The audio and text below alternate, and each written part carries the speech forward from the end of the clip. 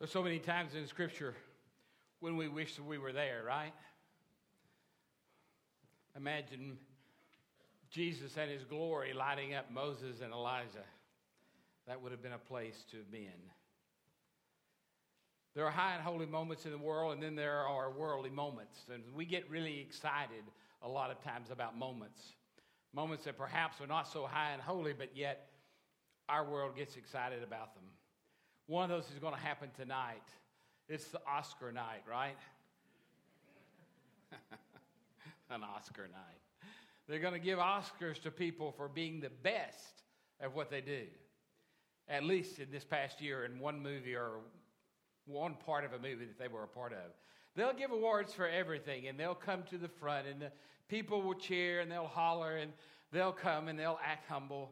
Or some of them might even be humble. I should put that out there. It's possible that some of them will be humble. And a big to-do will be made about it. And the world, much of the world, will be watching. I will not, I confess to you. I've got a good excuse because I'm going to be going to a wedding right after the worship service, my first Sunday wedding to ever attend in Waco, Texas.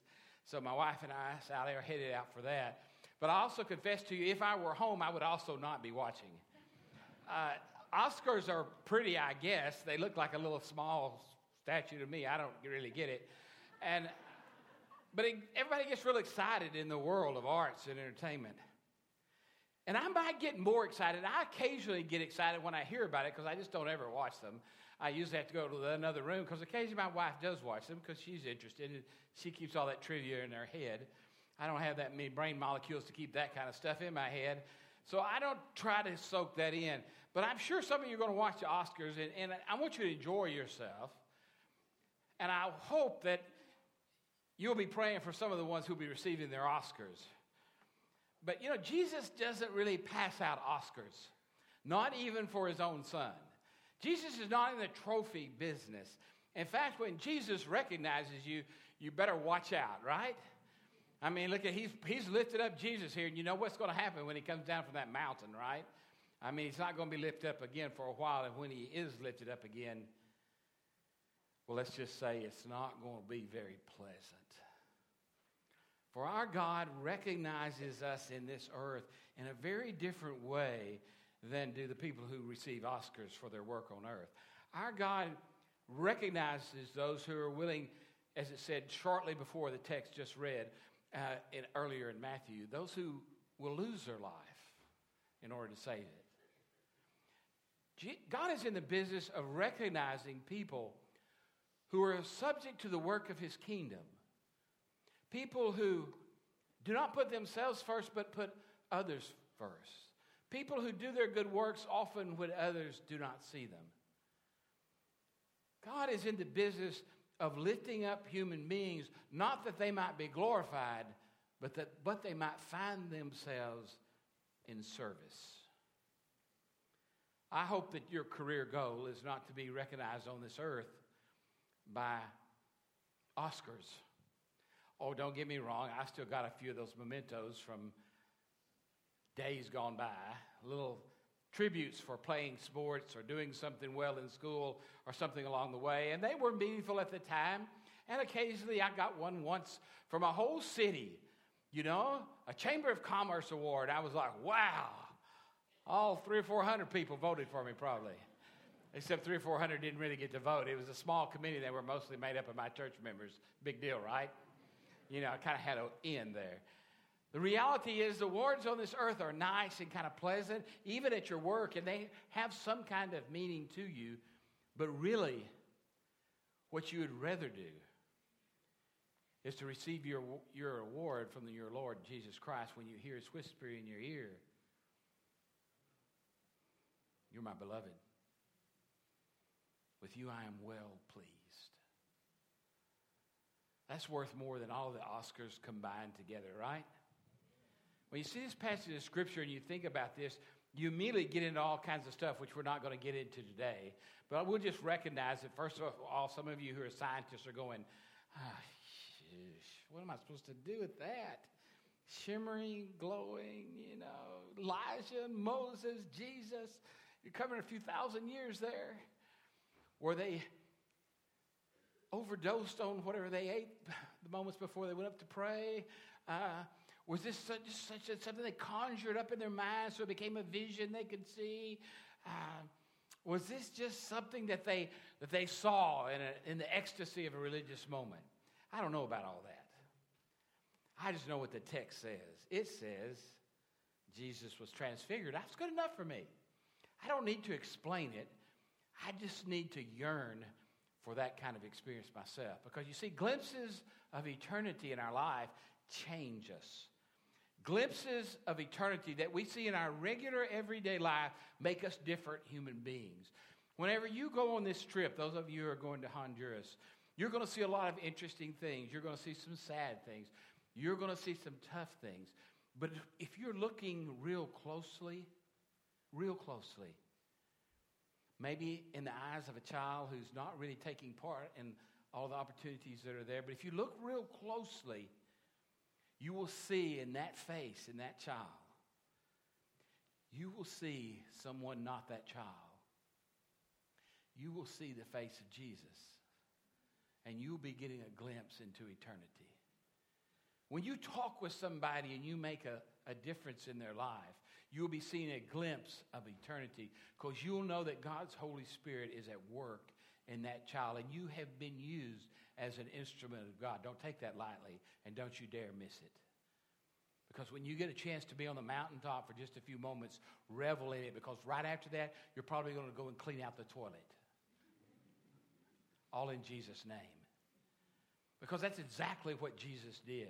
Right after he was transfigured, he turned around and went right back down the mountain, right back down to everyday life where terrible things are happening. And he lived among those who he knew were planning to kill him. Isn't that the way we live our lives? But we don't want to miss the moments when we have glimpses of eternity. And quite frankly, for most of us, they occur most often on one-on-one moments when we're making a difference in someone's life, or possibly in the middle of worship. Because let's look closely at this passage of Scripture. We're going to do it quickly. If this text, a verse just jumps out and hollers at us. Peter says, it is good for us to be here. It is good for us to be here. That doesn't mean Peter understood exactly why it was good for them to be there, but he at least knew it was good for them to be there. And the next thing he says out of his mouth is, Jesus, we'll build 3 tabernacles right here, one for each of you. This was the first speech for the first Christian capital campaign. Things good are going on here. Jesus is in the room. Let's build a building. We are great at building buildings, aren't we? We build buildings like nobody else. I mean, we Christians, we can do it. In fact, we're around some of the biggest church buildings that have ever been built, right? We can go right up the hill and we can look at one we don't even have to pay for. Cool, right? I mean, capital campaigns are great for other churches. I'm always applauding them. Get in a capital campaign and build something. But build something that's really going to be useful, because the building of it actually is not worth nearly as much as you think. It's just not. And in fact, what Jesus said is, no, that's not it. In fact, God himself weighs in. What does he say? He says, that's my beloved son. I am well pleased with him. Listen to him. You know how often we need to hear the words, listen to him? We need to hear it a lot, right? Listen to him. Because sometimes we tell ourselves all kinds of stories in our heads and in our minds. And sometimes we even make all kinds of plans without doing enough listening to him. Now, I'll admit, I am a certified, recognized, fully registered doer in the world. I love to do things. I even like to build buildings. I've been fortunate enough to help build parsonages in several cities, community centers that reached out to the whole county, buildings for children that were made for them to come where they can have decent daycare, centers of worship. I've done all those things. I don't know why God brought me here, because you already have all that stuff. I don't know, but God brought me here anyway. And the first thing I knew I wasn't going to be doing is building something. Whew, it kind of makes you old, building things, by the way. Because the thing about building them is then you have to pay for them, right? You know all about that. But what Jesus says to them here is, we're going back down the mountain. We're going back to the mission field. But before we leave the mountain, let's go there just for a moment, because that's what worship is about.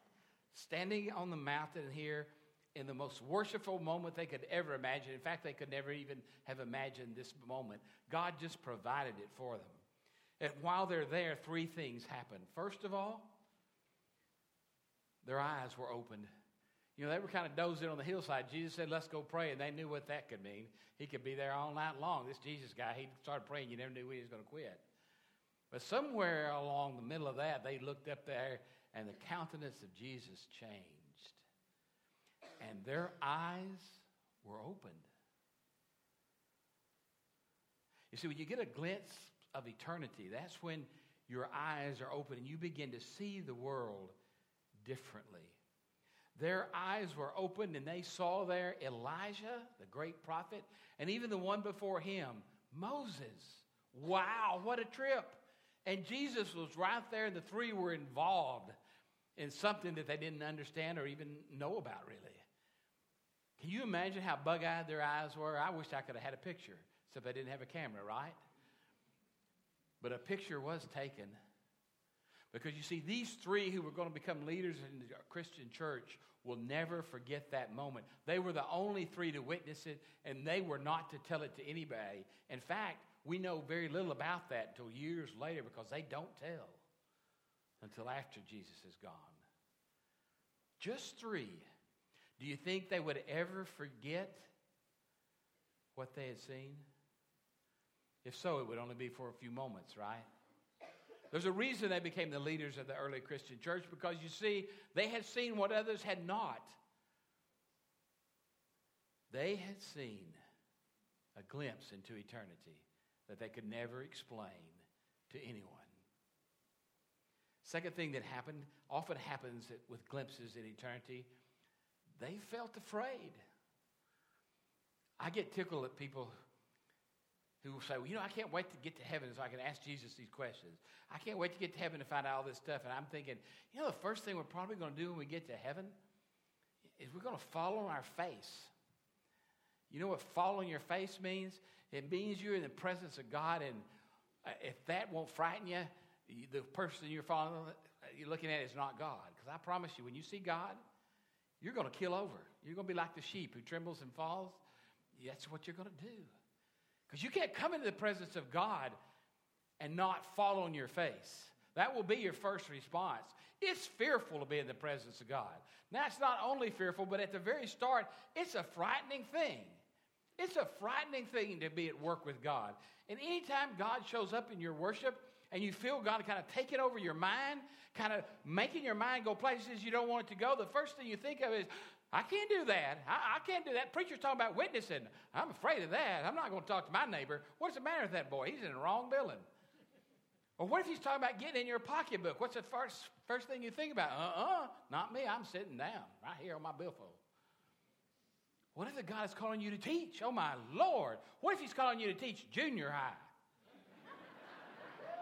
Yeah, see, he doesn't know enough to be afraid.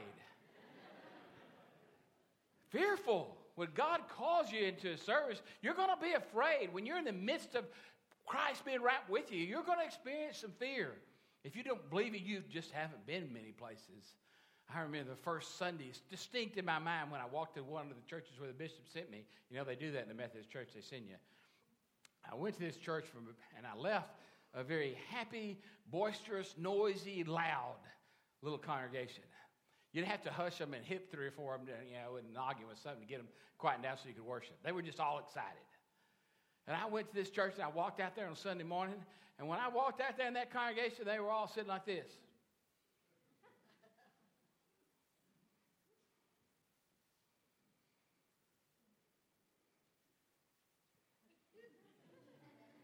You know what I thought? I thought, sweet Jesus, take me back. What am I doing here? Look at them. They've come to a funeral, and I thought we were having a party. And I thought, sweet bishop, pray for him, because I can't. But we had great ministry there, but I was afraid to be in that place. When they sent me to the city, Frisco. Oh, Lord. You know what I did? I went right to the DS and I said, okay, I'm going to do this thing, but I need a promise from you. You know what I asked him? I said, if I go there and I'm miserable with all the traffic, with all the people I don't even particularly like already, and I'm not even there yet, then you will promise to move me out of there pronto. You promise that. He said, I will promise it. I said, okay, I'm going. I was going anyway, but now I feel better. You think that's bad? When he asked me to come here, I exacted the same promise. At least Frisco was farther north from Dallas than you are. You're getting closer to Dallas. I don't ever want to live in Dallas. It's too close. But human beings live there, I'm told, and now I've met some. I'm not so afraid anymore, but in the beginning, I certainly was having some fear about that. There are challenges that make us afraid. And the last thing that happened here, however, is transformation. Because you see, when you get a glimpse of the eternity, you're never the same. The only reason I could go to Frisco that I named and to the church before this because I'd been somewhere else and had begun to understand that though I became afraid often, I knew that God was able to lead me past the fear. And every time I've gone somewhere, I've attempted some ministry or attempted to do something within a congregation that made me a little frightened. I remembered those glimpses of God showing up in my life were strong enough. We call those epiphanies, moments when God shows up in our life that we on this last Sunday of Epiphany will remember that even though we're going into Lent this coming week on Wednesday, we're going to examine ourselves. We're going to pray together. We're going to strive together to move forward through these 40 days in a way that at the end we are transformed yet again, because that is the purpose of worship, is to transform us. In fact, that's the purpose of Jesus Christ in our lives, is to transform us. In fact, that's the whole ball game, and we're going to talk about it. We're going to pray about it. We're going to involve ourselves in it so that we might become truly transformed believers of Jesus Christ. Then we won't be afraid anymore, at least until the next challenge comes. Now, today, now that we're beginning to get a glimpse of this presence and purpose of God on this Epiphany Day, this God who comes to us forever and ever, this God who's so wonderful to pull us along by the hand, even though our feet may be dragging, he just keeps pulling us along so we get nearer and nearer to him until the fear is overcome by the beauty of the best friend we'll ever know. That's what Epiphany is about. It's about the appearing of God in our midst. That's what we've been talking about for the last 3 weeks in terms of mission. And now we're celebrating in this great epiphany of transfiguration that you had to be there to believe. Well, now we're getting ready to go into Lent. Because you see, after we get through with these epiphanies and these wonderful glimpses of eternity and worship that so provided so beautifully in this congregation, then we must come down from that mountain high on Sunday morning, because Monday's coming. And we need to go back to work in the mission field for our Lord. That's what's symbolized in this Eucharistic table, where we will have communion together as we celebrate the Lord's Supper. We will do it all right here, and we will do it in memory of the one who left us these signs and symbols, these actions, to always instill in us that at the very center of our life is sacrificial living. Not something we choose to do every now and then, but rather at the very center of our life is living for God. That's what Jesus did. So much so that when the time came, though as painful as he knew it would be, he opened up himself. And he said, use me. And his blood was poured forth. And the pain and the struggle, he delivered us from our own struggles. And so every month we come back, at least every month, and we celebrate that and we remember it.